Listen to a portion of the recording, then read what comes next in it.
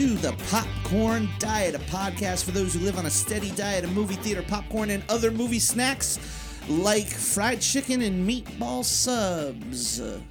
Food featured in our new Best Picture winner. As always, my name is Rick Williamson, your very best good movie buddy, and joining us as usual is our other good movie buddy, the Canadian Machine, Mr. David Melhorn. David, how you doing today, my man? I'm upset. Yeah? Why are you upset? Because you won. I did win. Allow me for a brief moment to gloat.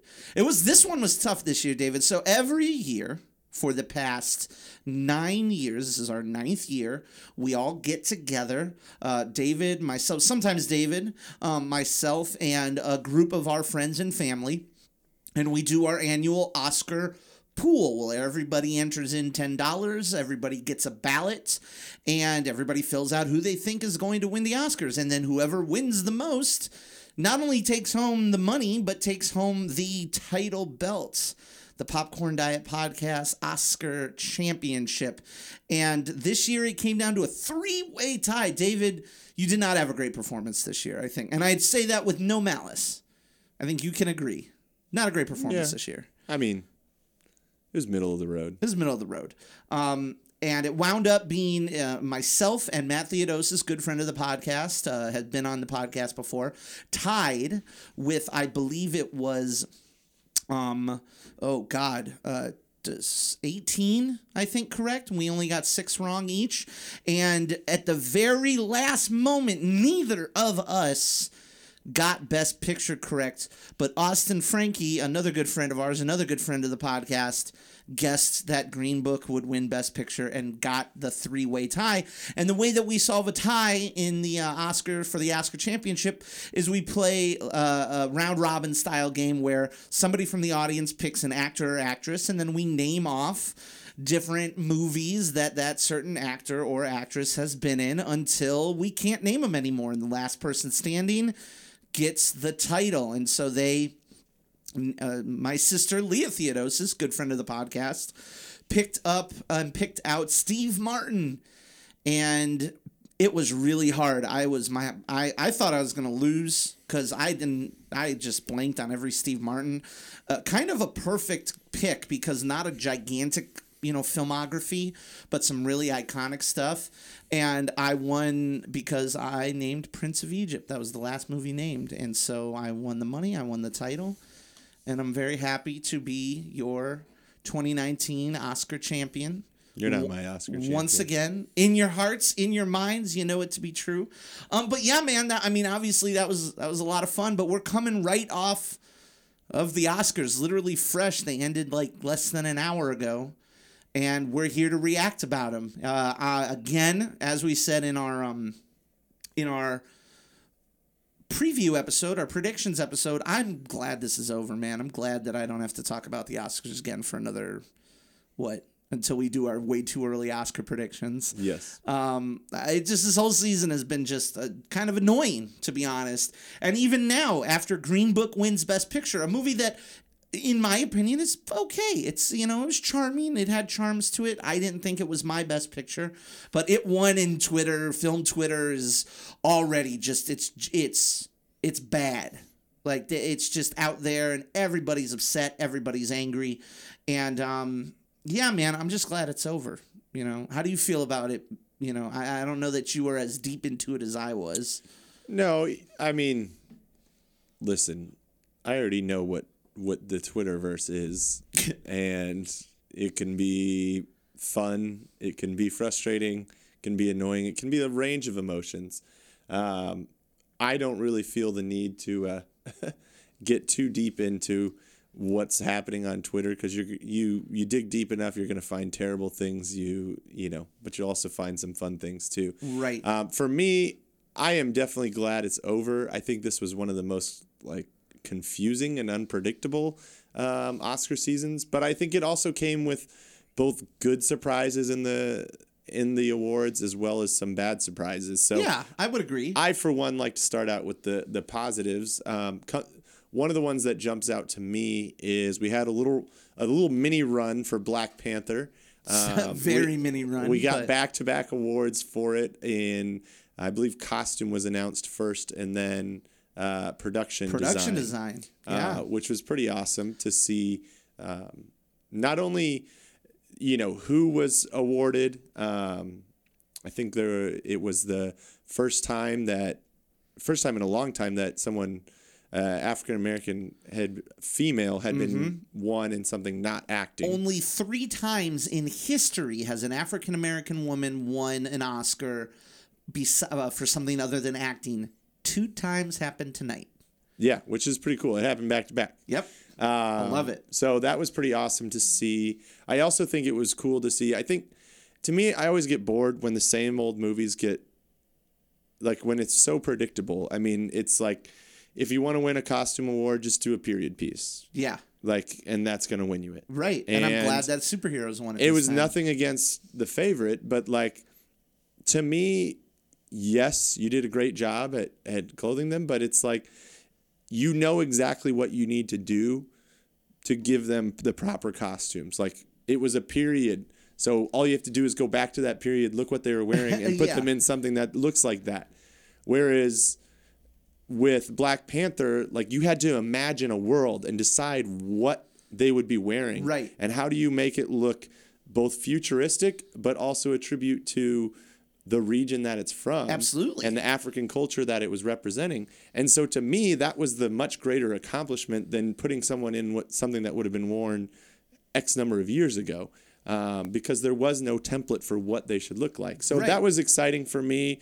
And production design, I think, was just another way of honoring by far the most successful movie of this year and one of the most successful movies of all time. Absolutely. And the look had a big part to do with it. A couple of good surprises for me. Going kind of to wrap up your thoughts on Black Panther, out of the nominees this year, that was my chosen Best Picture. Not in our official competition, but it was because in our official competition, I go for what I think is going to win. I wanted Black Panther to win. And it also won Best Score, which is awesome. It was the first superhero film to be nominated for Best Score since Superman back in the 70s, and it won, and that's really cool. I was really, really happy about that. I think the biggest surprise of the night was Olivia Colman winning for The Favorite, which was a joy because Olivia Colman has just been an absolute delight. And she was a delight on stage again, just really affable and really, really real, and her speech was one of the best parts of the night. It was charming and funny, and it was real, and it was disjointed. It wasn't eloquent, but it was lovely. So, like, you gotta talk about how big of a win that is and how big of an upset that is, because this is a big upset. That being said, like, I feel terrible for Glenn Close, because she's now been nominated 7 times. She's now lost 7 times. That's rough for probably one of our best living actresses. And what are you gonna do about it?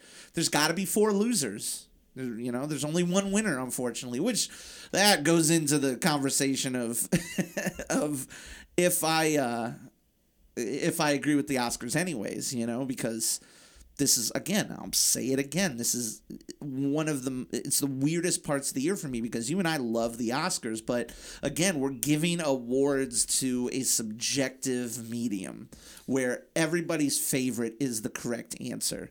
So that's a little crazy to me, but that was a good surprise for me.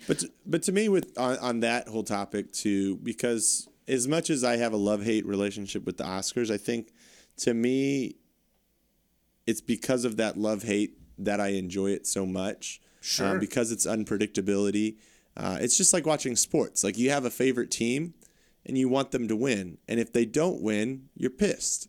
Exactly. And the same thing with the Oscars. Like, you have the movies you think should win, and you want to win. And if they don't win, you get upset. But at the end of the day, it's, there's people that are going to be happy, just like when your team loses in a sport, someone else's team won and they're happy. And so there's, even like when tying back to sports, there's always the debates of who's the greatest player or what was Sure. the best team and things like that. And so everything's always going to be subjective. And so like we talk about on the podcast all the time, like you can love whatever movie you want, and that's not wrong. Obviously, I think, and we'll get into this later, certain movies, when you get back and look back in time, and the whole reason we do our hindsight awards is that some will probably not stand the test of time. Sure. And looking back in hindsight, we think maybe it should have been awarded a little bit different. Yeah, we could do a whole episode just talking about why we think that the Oscars isn't true or whatever. And since we're talking about the conundrum that it provides us, let's talk about some of the some maybe not surprises per se, but some of the things that we didn't really care about. Like, for example, I wasn't super hot about Bohemian Rhapsody going 4 for 4 leading up to Best Picture. It won the most awards of the night with 4 awards, 2 sound awards, and obviously, the lead actor award, and editing as well, which, is interesting because I don't think it's a very well edited movie, but a lot of people say that with a director that was fired, in the midst of filming, that it was saved in the editing room. And so I guess that's an explanation that makes sense to me, I suppose. Green Book taking Best Picture with 3 wins total is, again, I just don't see how a movie like Green Book that feels very middle of the road wins Best Picture. But that goes into a larger conversation about the preferential ballot. There's been tweets from people who've talked to insiders who say that if the Best Picture went to popular ballot, there's no way Green Book would have won. Like, that Green Book was probably on more people's number 3 spot than anything else. And that's an interesting conversation to be had. So, the preferential ballot is such an interesting conundrum in voting, in that fact that it's the only way it's the only award, it's the only category that does preferential balloting and preferential voting. So, whatever. I don't think it's going to age well, but we'll talk about it later on. I think more interestingly is how we're seeing a paradigm shift with the way that things are working with Netflix. Netflix went out and got, I think it was A24's Oscar marketing team, right? Because a big part of what we've talked about, and a big part of the conversation ever since Shakespeare in Love 20 years ago has been the campaigning. A lot of people don't know this. A lot of casual listeners of this podcast don't know this. They don't read the trades. They don't know the behind-the-scenes stuff. But these studios go out and they hire entire teams of people who are on the phones, talking to producers, talking to voters. They're putting together screenings. They're putting together parties. And they're trying to get, the voters to interact with the nominees so that, hey, you like this guy. Hey, remember this guy at this party? You should vote for him. He put in a lot of work and blah, blah, blah, blah, blah. And it didn't really work. Netflix threw a lot of money to get Roma, a bunch of nominations, and it didn't get him the big prize. It didn't get him Best Picture. That's interesting to me because Green Book, as much of a controversial movie as it's been, didn't probably run like a super heavy campaign. So I don't know, man. It to me, this Oscars feels more confusing than anything. I think that there are a lot of confusing elements that happened with this Oscars. We're in the midst of this big change, right? The Oscars have brought in a ton of new blood. Mm-hmm. And in some places you can see that, as you said, production design and costume design and stuff like that. But in other ways, such as Best Picture, it feels very old-fashioned. So, what are we going to do? I don't know. I don't know how you felt about it. I don't know how you felt in terms of, like, did it feel like the old Oscars again? Did it feel like the new Oscars again? Well, here's my thing, and maybe this is a bad take because I don't know enough about the inner workings of the Academy. But to me, I think everybody rushes to say, because I think it's easy, because not to generalize it, but like the people that are behind, the Spike Lee and Black Klansman and First Reform movies and right. The Favorite, and a lot of those, maybe not popular films, but, critically acclaimed films. Yeah. But again, we're talking about Green Book and Bohemian Rhapsody you got Bohemian Rhapsody, your typical film where it's a biopic, more or less, involves music a ton, something that generally has had a good, recipe to doing well at the Oscars, typically. But at the same time, I think of movies like Ray and even movies like Walk the Line and some of the ones that jump out to me. Those ones were generally critically loved as well. Yeah. They weren't really ripped on. These were bad movies. They didn't deserve to get they were nominated. well made. They were well-made movies. Bohemian Rhapsody. The actors sang their songs. You know what? You know what, though? With Bohemian Rhapsody, and this is why I struggle a little bit with wondering whether this is Bohemian doing well, and it went 4 for 5, I think. The only one it missed on was Best Picture. Best Picture, yep. But I think it may not necessarily be immediately a cause of like the old guard.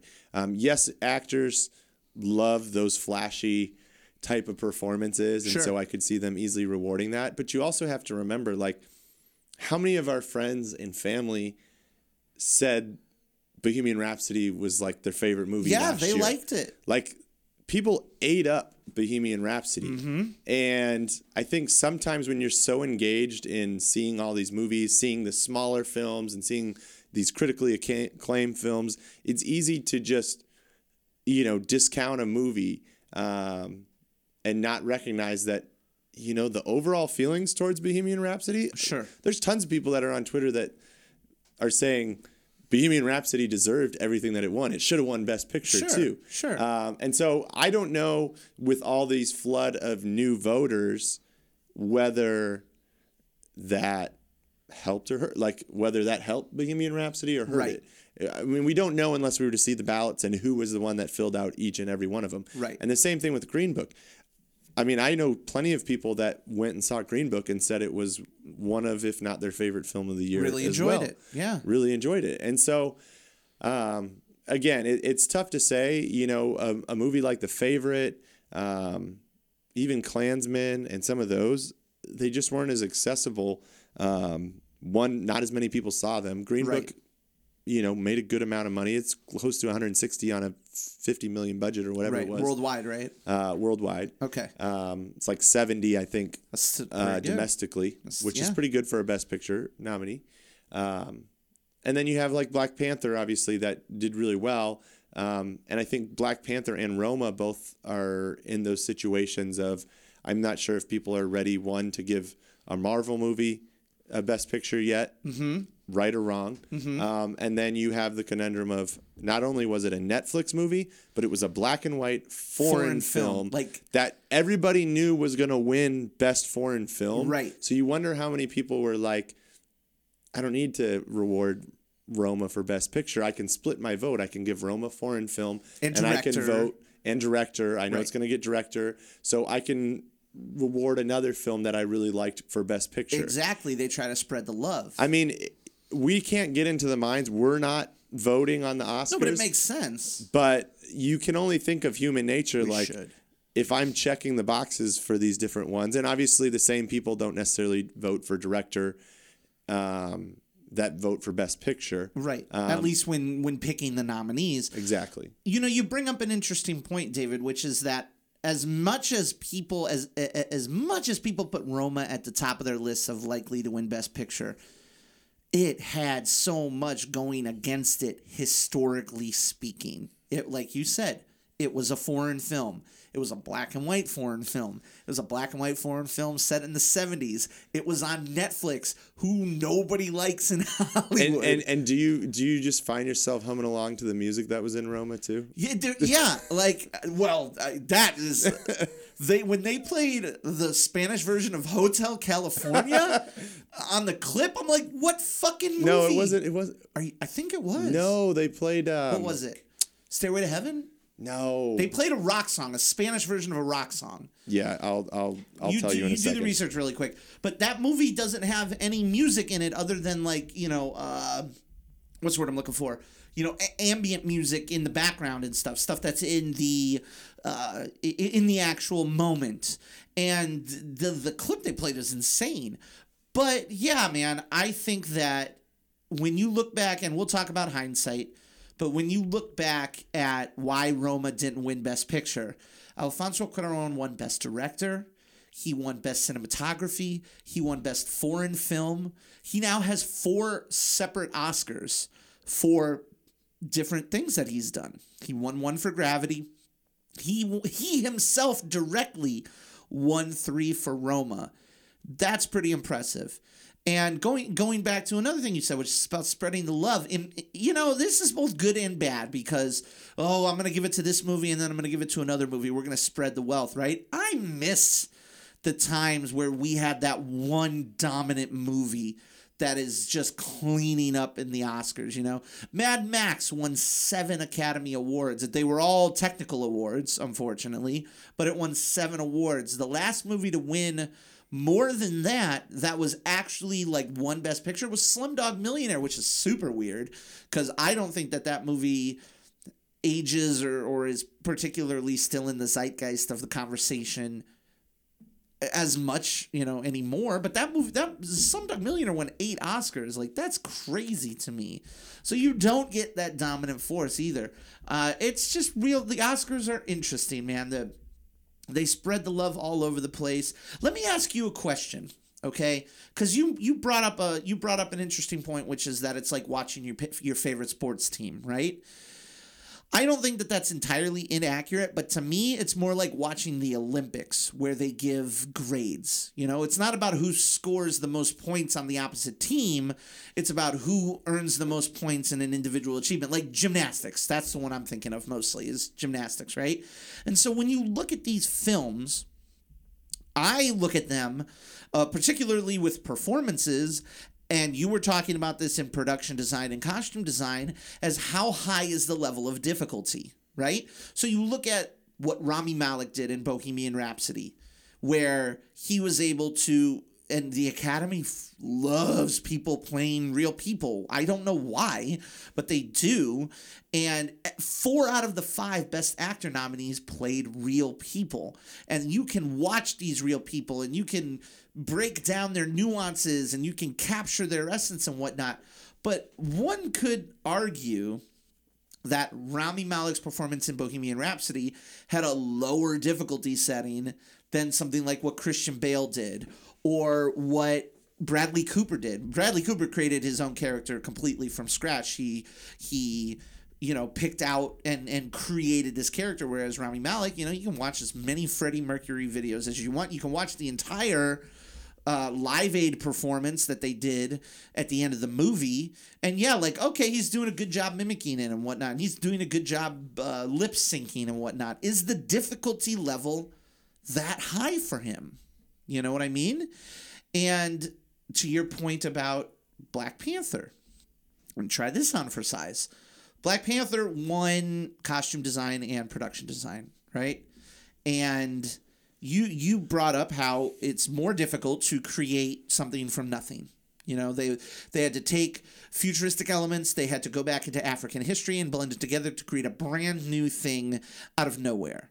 But could one argue that the funding adds to a difficulty level? Like, for example, The Favorite, is on, Fox Searchlight. It's not a very high budget. They got to do all this stuff with $10 million, whereas Black Panther has $200 million.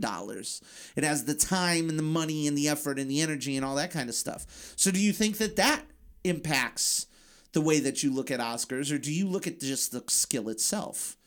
How do you feel about that?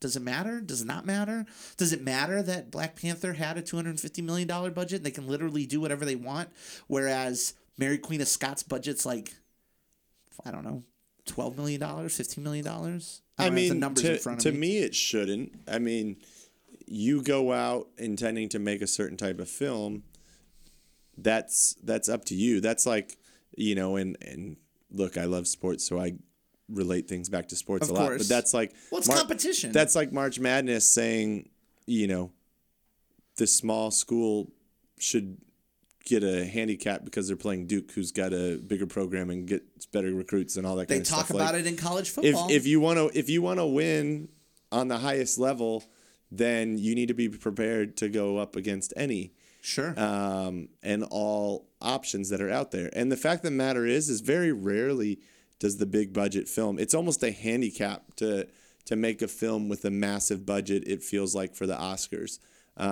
Because they almost never get rewarded. Right. Avatar is the only one that immediately comes to mind that obviously did well, but it didn't even win Best Picture. No. And you wonder if, when you get a $300 million budget or a $200 million budget, whatever it be, does the Academy as a whole look down? And one could argue that the other common bond with a big budget is typically that it's a more pop culture, or a lot of them are superhero movies and things like that. A lesser quality, I don't know. A perceived maybe lesser quality. So to me, it shouldn't matter. I mean, a good movie is a good movie, whether it costs $1,000 or $1 billion to make. Like a movie is either good or it's bad. It's either high quality or it's bad quality. Right. Or, And all of it's an opinion anyways, and none of this really matters, and this is so stupid. Exactly. And so that's where I think, that's why I enjoy watching the Oscars as much as maybe I get frustrated at the end. At the end of the day, I don't know what people were thinking, and who am I to tell someone that they voted incorrectly? But it doesn't matter it doesn't mean we can't dissect it and complain about it and make a podcast out of it. Exactly. Well, speaking of money, before we move on, let's take a real quick little ad break. What's up, good movie buddies? Before we continue on, and remind everyone that you can get regular episodes of The Popcorn Diet delivered to you for free by hitting that subscribe button or following us wherever you are listening from right now. Just take a couple of seconds. Just hit that subscribe button. Give us a 5-star rating. Write us a review. We really appreciate you listening, being part of the Good Movie Buddy community. And we want you to write that review. We want you to give us those 5 stars. We want you to subscribe and share us with all of your other Good Movie Buddies. We also want to remind you that you can check us out on Patreon by going to patreon.com/thepopcorndiet and consider becoming a patron of the podcast. And not only is that going to help us improve the podcast, the Oscar competition that we do, but it's also going to get you access to some cool stuff like exclusive patron-only episodes, such as franchise refills. Of course, we don't want you to forget that you can also follow us on Facebook, on Twitter, on Instagram at The Popcorn Diet. And last, but certainly not least, you can find all of our latest regular episodes, articles, reviews, all of our Oscar predictions. You can check out our Hindsight Awards, all on our website, popcorndietpodcast.com.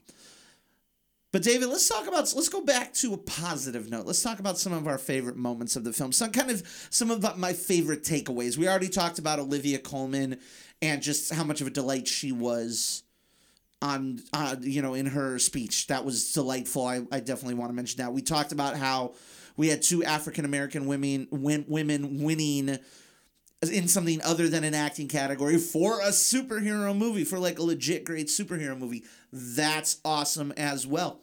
How did you feel about the not having the hosts? I liked it. I liked it a lot. I thought that the show moved pretty swiftly.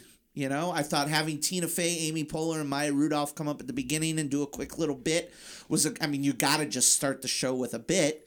But for the most part, I enjoyed not having a host. How about you? Did you like feel like you missed a host? I didn't. I liked it. I thought it was good. I think this is a show about Hollywood. So I think getting as many talented people up there doing little bits and that is more entertaining to me than one person kind of driving it. As well as Oscars can get really long, and I don't want to sacrifice acknowledging people that worked really hard, and this is a big moment for them, like it was talked about leading up, dropping 4 of the categories.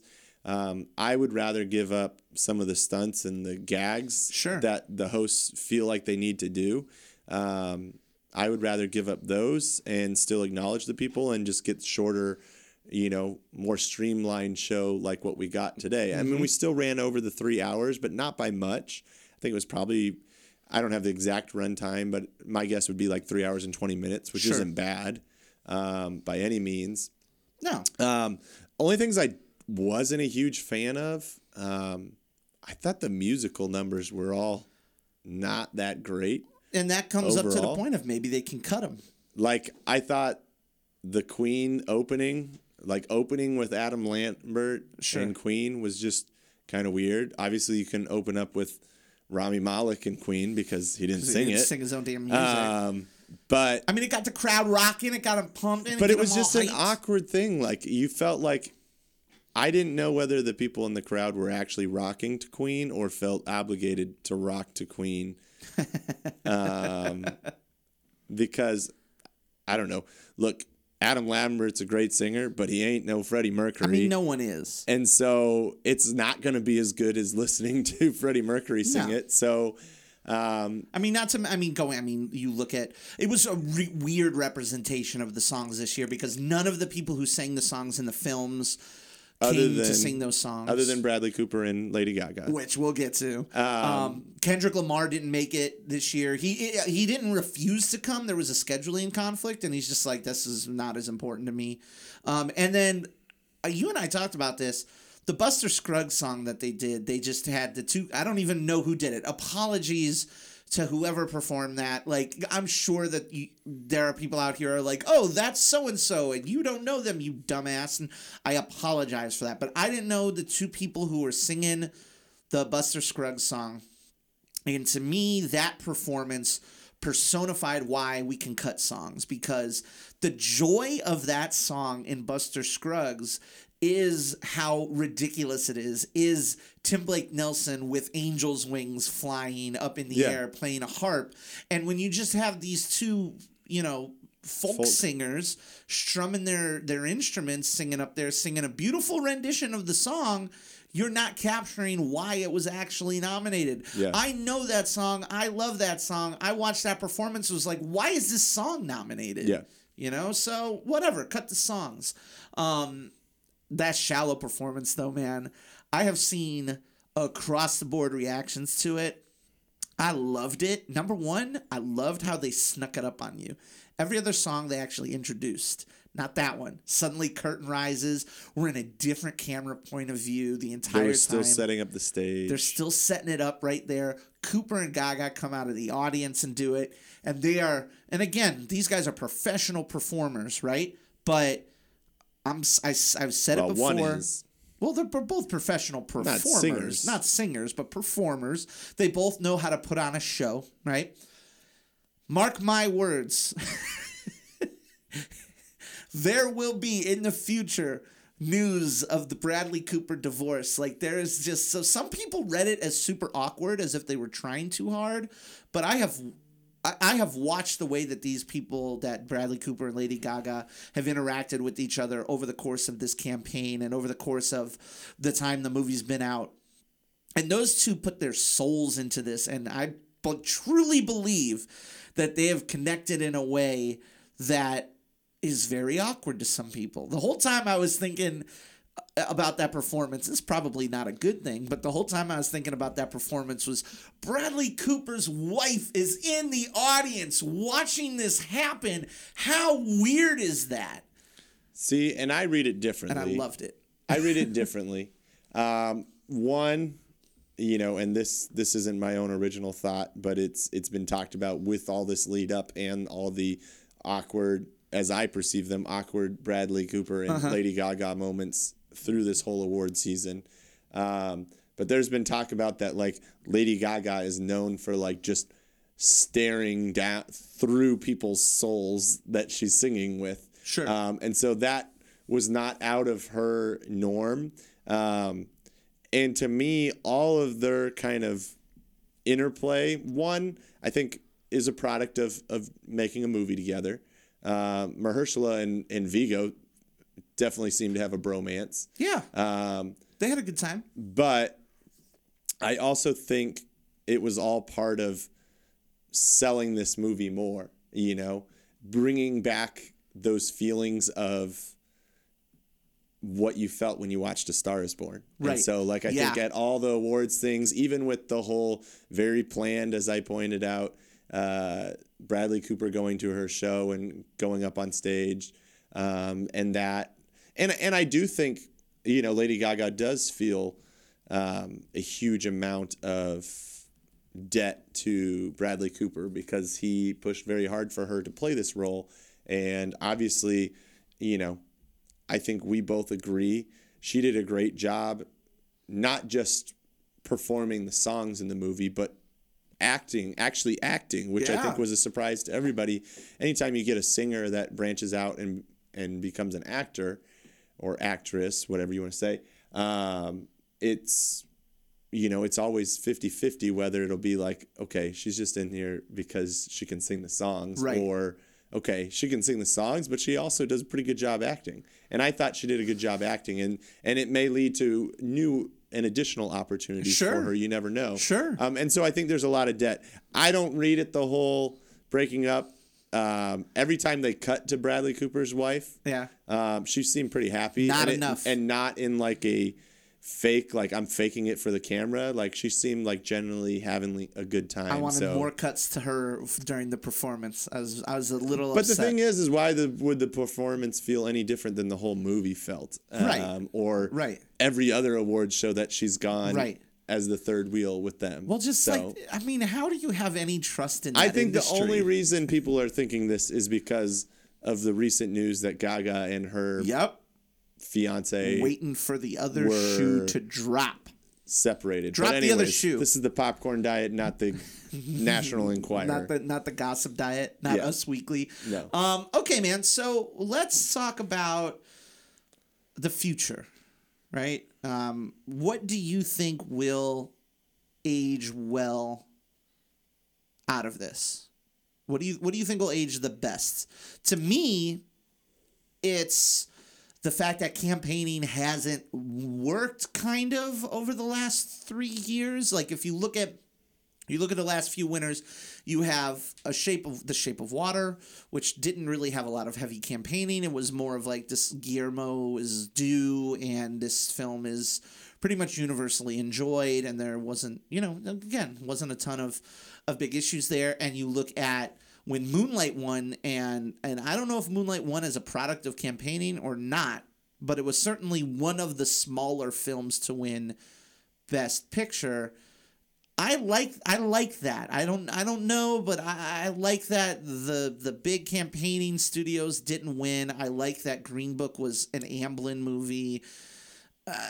I don't think that Green Book's going to age well as a winner, but I don't know. I like that overall. Here's the thing on the campaigning topic. Like, I know we talk about this, which movies are getting pushed a lot, which ones aren't. Sure. The fact of the matter is, probably the most meaningful campaigning we don't really hear about. No. No, not even close. It's the parties, it's the, all that kind of stuff. Yeah. People talked about, but I mean, a lot of people have said, like Glenn Close beat the streets and went to parties and all that kind of stuff, marketing her bid for an Oscar for The Wife. And obviously that didn't end up turning out. So maybe it is that campaigning's not working, and maybe it's the public campaigning, the stuff that you can more notice, isn't working as much as, things that happen behind closed doors or a little less obvious. Sure. I don't know. And it could be too, I think also, talking about the last 3 years, we also talked about how the Academy's been changing a lot in the last 3 years.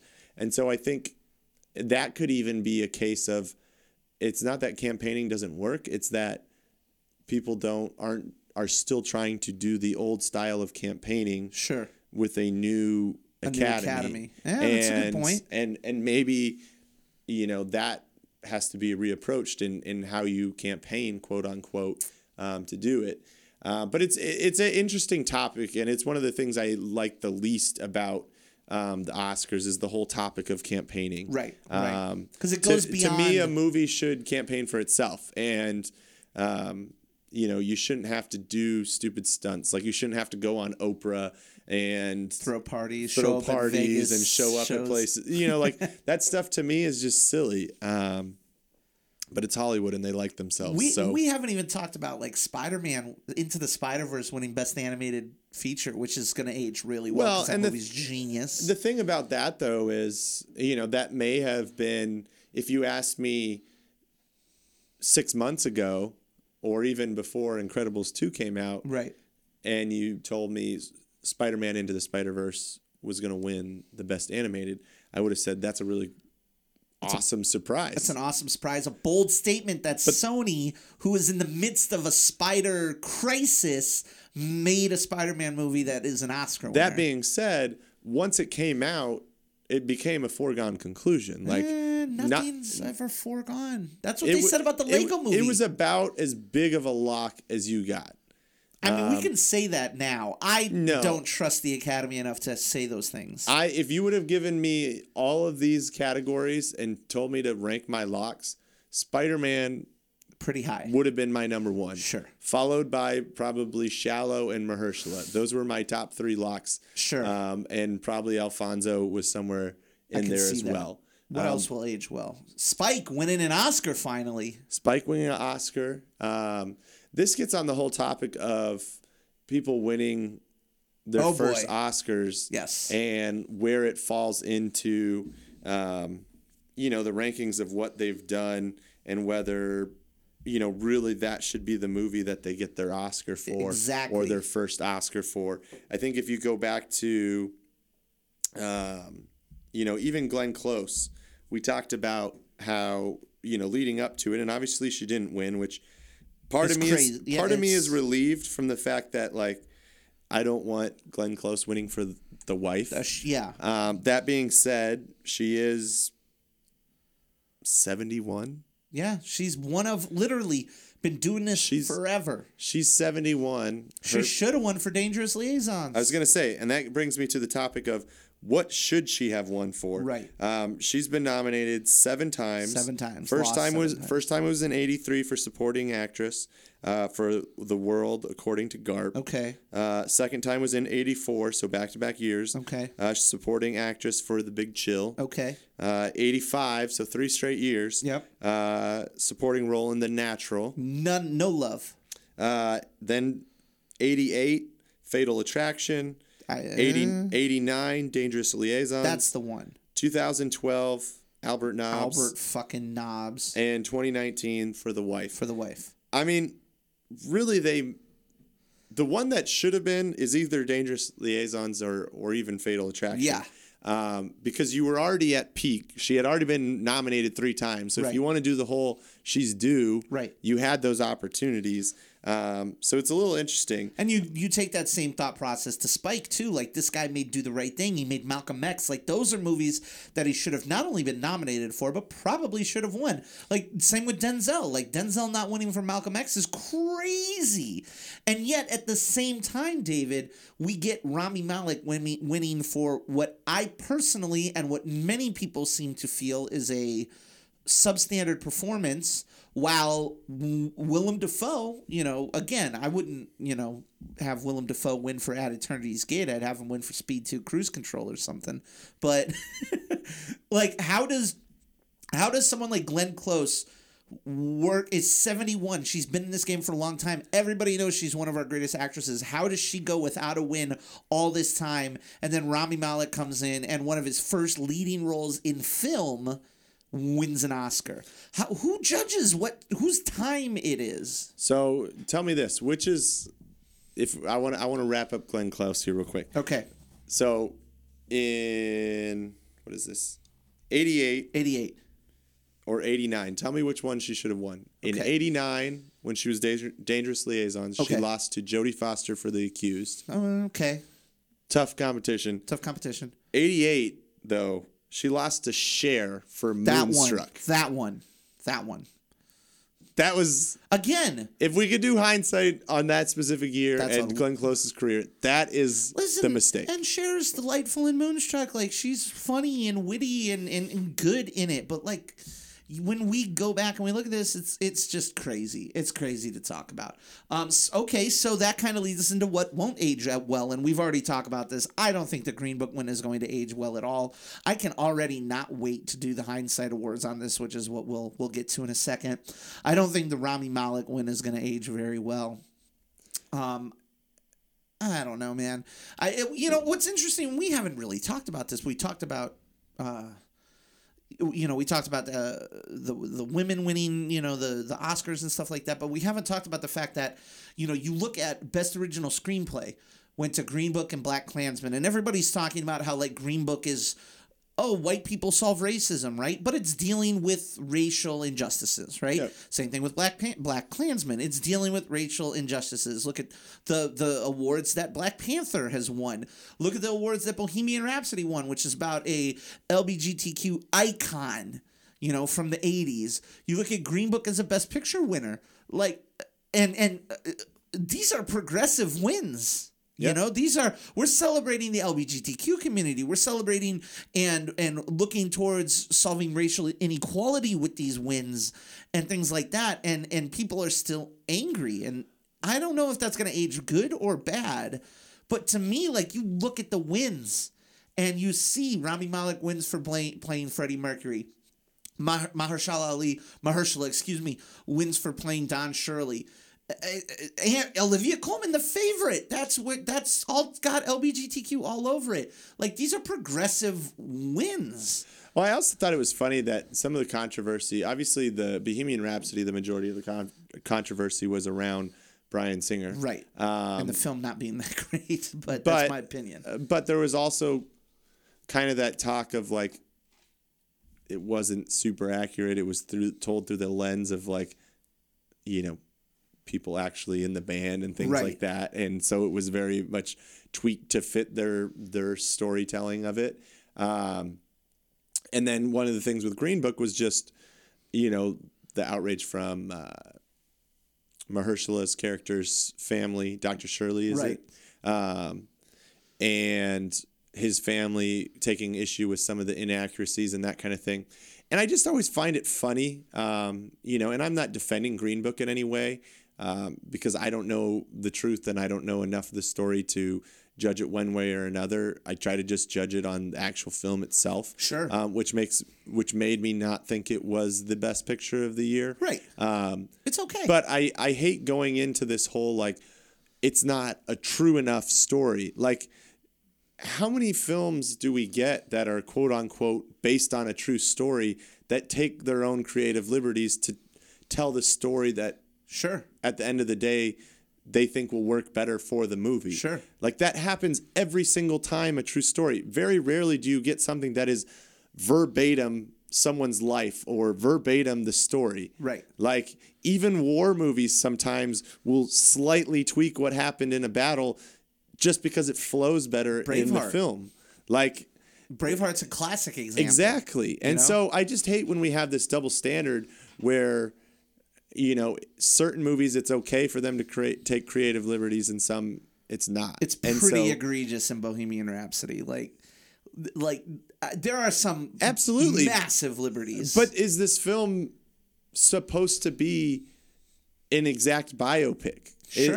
Or is it supposed to be inspired by the story? Right. And if it was you look at Rocket Man coming out with Taron Egerton and about Elton John, and to me, like, that is, okay, now we're doing some things right, because number one, he's singing, number two, he's doing the performance, and number three, they're already, positioning it as, like, based on a true fantasy.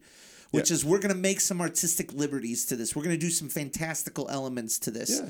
And they never did that with Bohemian Rhapsody. They said, like, this is the story. And then they're like, oh, Freddie's doing a solo album and he's breaking up the band. When then that never happened. And I don't understand how you can watch a movie that makes Freddie look like a piece of shit, who is, oh, I'm partying, and oh, none of the other band members really wanted to party. Really, Brian May? None of the band members wanted to party? And then Freddie's, oh, I'm going off and doing my solo album, and all of the band is like, fuck you, when in reality, Freddie was the last one to do a solo album. Like, how can you watch that movie and think it's a good thing for Freddie Mercury when it takes these big swings at his legacy like that? That's interesting to me. Sure. At least. Absolutely. But I don't think that should be a factor in whether the movie was good or not. Like, unless we have a category for best biopic, like, you shouldn't be judged on how accurately you told the story. Like,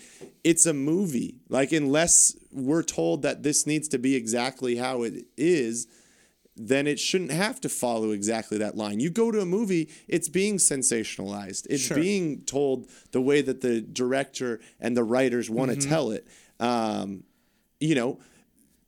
As long as the movie is really well done, it's acted well, the script works, the editing works, the cinematography is great. Like, if all that stuff comes together, then it should be rewarded accordingly. It shouldn't be hurt because, this didn't actually happen in real life.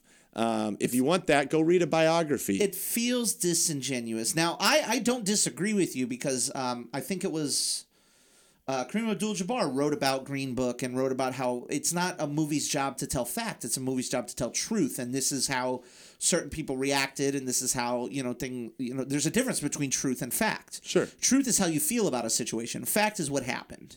Yeah. And so that's an interesting thing. But to me, it feels a little disingenuous when you put a movie out and you say this is based on a true story, this is the life of Freddie Mercury, and then you do these things that make him look kind of like a dick, or you go back to Braveheart and it's, oh, William Wallace might be the father of the new, the child prince of England or whatever, and that shit is categorically untrue, and you have a lot of people who don't know Queen's backstory who are walking away like, oh, Freddie did some rough things to the band. When that's not true, it's tough. It's. Guess what? I still absolutely love Braveheart.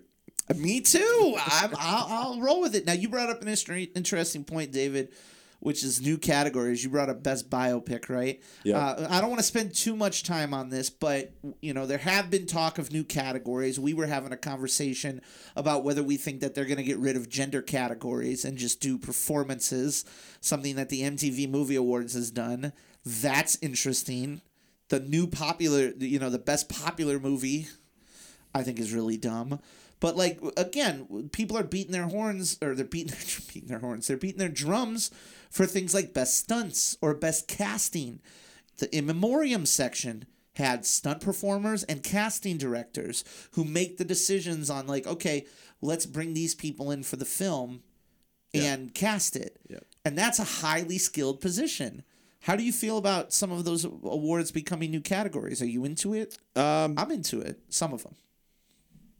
Not all of them. Here's the issue that they face. Something like most popular would be something that you do that would help ratings because it's going to bring in more audiences potentially that are engaged in the movies that are in there because they are the quote-unquote popular films. Sure. To me, the problem with popular is it's incredibly difficult to determine what's popular, what's not. Like, what's the standard for that? Does it have to have a certain budget number? Does it have to make a certain box office number? Like, what determines what's a popular movie? And the other problem that you get is it creates even more division in the Oscars in the sense that, like, would Black Panther have gotten a nomination for Best Picture if there was a Best Popular? Or would it have only been in Best Popular Movie? And so I think it just creates even more potential disaster in the nominations. Yeah. I would love something like stunts, but it's just adding another technical category that I think the Oscars perceives that no one that is tuning in wants to see, which I would disagree with. But to me, they were already trying to chop off technical categories, and so why would they end up adding more in there? The one that I do think could work on both levels would be casting, and I think you just follow somewhat what the SAG Awards does with the ensemble category. I don't think eliminating genders would work.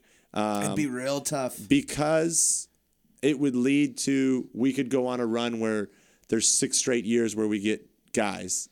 And then you're going to get the outcry of we get no female representation. Yeah, there will be a lot of growing pains with that change. Like, to me, I think it's unless you're going to do like best actor and make it, male or female in a drama.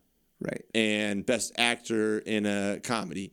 And either one of them. Do genres instead of genders. You do genres instead of genders. Like, that to me could potentially work because then you could get representation from both. But we talked about one of the biggest difficulties in Hollywood in general still is quality roles for, underserved groups, whether it be women finding quality roles, which has improved a ton, but still could improve. Quality roles for minorities. It's gotten a whole lot better, but it could still improve more. I think if you take away categories, you're only going to run into more problems there. Sure. So I think if you have less acting categories, you're going to have a bigger problem of equality and representation that they're already struggling with and is a big topic. Interesting, man. It's the future will be very, very interesting. Now, we've already talked about what we don't think is going to age very well from this particular Oscars year. But we're not going to take a look back at it for a while. We're not going to look back on it in hindsight for a while. We're going to let it simmer. We're going to let it simmer. And so with that, we will wrap up this episode with our final Hindsight Awards winners. Now, this is probably the last year that we will do 3 different years. I think we're only going to move to looking back every 20 years now. I think that'll just give us more things to work with and whatnot. And also that one got the most feedback and reception to it. So let's start with that. Let's start with 1998 Best Supporting Actress. We're going to rattle through the winners here. You can go to popcorndietpodcast.com to look at the original nominees and whatnot, but I just want to rattle off who won. So for Best Supporting Actress in 1998, it was very close. Judi Dench previously won for Shakespeare in Love, but this time Catherine Zeta-Jones ended up winning for her breakthrough role in The Mask of Zorro. For Best Supporting Actor in 1998, we originally had, I believe it was James Coburn for, I can't even remember the name of it all of a sudden. But it was James Coburn, and John Goodman for The Big Lebowski was our winner. Best Actress for 1998 winded up it being a race between Gwyneth Paltrow, who won, and Cate Blanchett. And Cate Blanchett came out on top for her role in Elizabeth. Best Actor was another one that, was just... Roberto Benigni, just out, not even a part of it. This one kind of surprised me in that Edward Norton won the 1998 Hindsight Award for Best Actor for his role in American History X.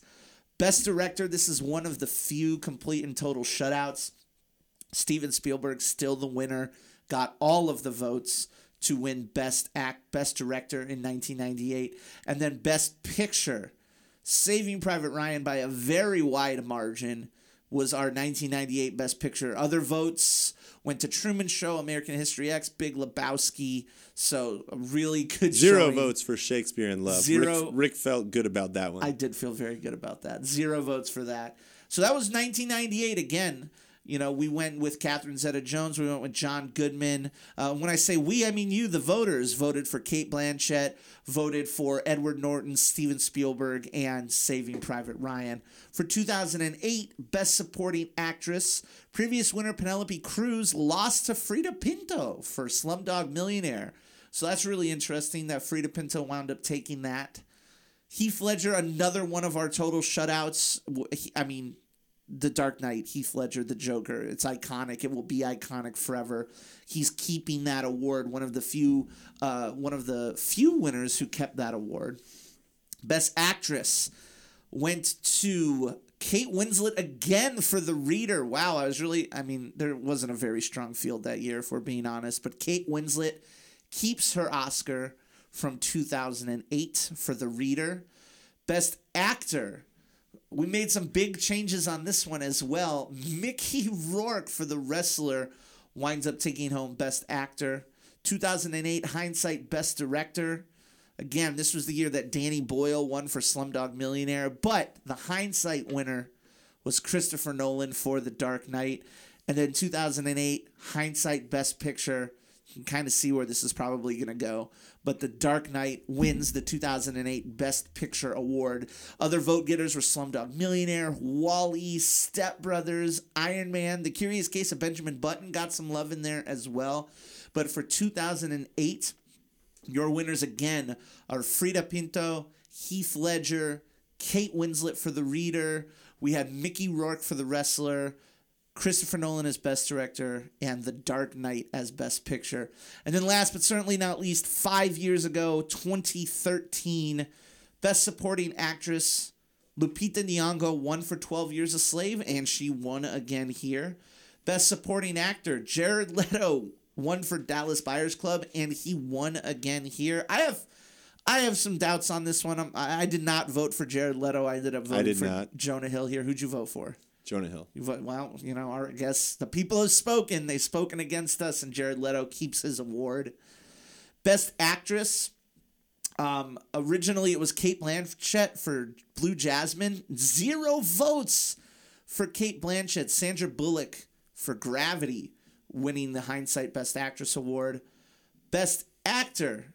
This is when Matthew McConaughey... Oh, David, we get to make a judgment call here. One of the few, if maybe the only tie that we have in the entire thing. We have McConaughey for his Dallas Buyers Club role, and we have DiCaprio for the Wolf of Wall Street, both tied. David, if you had to pick one of those, which one would you pick? Leo. As would I. So officially they are tied. Unofficially, we're giving it to Leo. Best Director. Now this is going back. This is when Alfonso Cuarón won his first directing Oscar for Gravity, and he wins it again here. He keeps his award for Gravity. And then last but certainly not least, the 2013 Hindsight Best Picture. This one is actually somewhat surprising to me. A lot of different vote getters, but the winner, The Wolf of Wall Street. I think the biggest surprise to me was Pacific Rim getting 3 votes. Yeah. Look, I enjoy Pacific Rim, but I thought it would come down to, I thought Wolf of Wall Street would be there. I thought it would mostly be between Wolf of Wall Street, 12 Years a Slave, who actually won it that year, and Gravity. Gravity. I go for Gravity. I love Gravity so much. But yeah, that is surprise. Rush getting a vote. Shout out to Rush. Fruitvale Station getting some love. Fast and Furious 6. Hell yeah. But yeah, that was a crazy year. So again, Lupita keeps her Oscar. Jared Leto keeps her Oscar. Sandra Bullock takes the Oscar away from Cate Blanchett. There's a tie between McConaughey and DiCaprio, but we're giving it to DiCaprio. Cuarón keeps Best Director, and Best Picture gets changed to The Wolf of Wall Street. Really interesting results this year.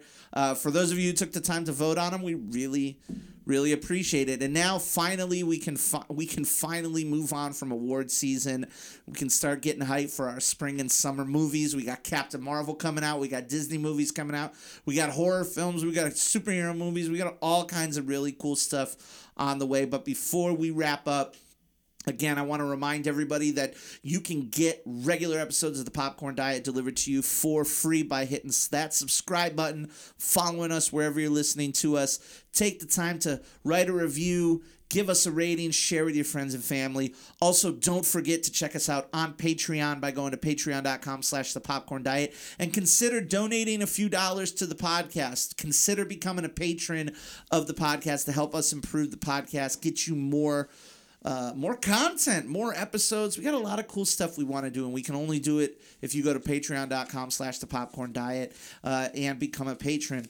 Of course, we don't want you to forget that you can always follow us on Facebook, on Twitter, on Instagram at The Popcorn Diet. And last, but certainly not least, you can find all of our articles, all of our latest episodes, and everything that we put out on our website, popcorndietpodcast.com. But for the Canadian machine, Mr. David Melhorn, I am your very best good movie buddy, Rick Williamson, and we will see you next time with another good movie on the Popcorn Diet. The champ is out. Adios.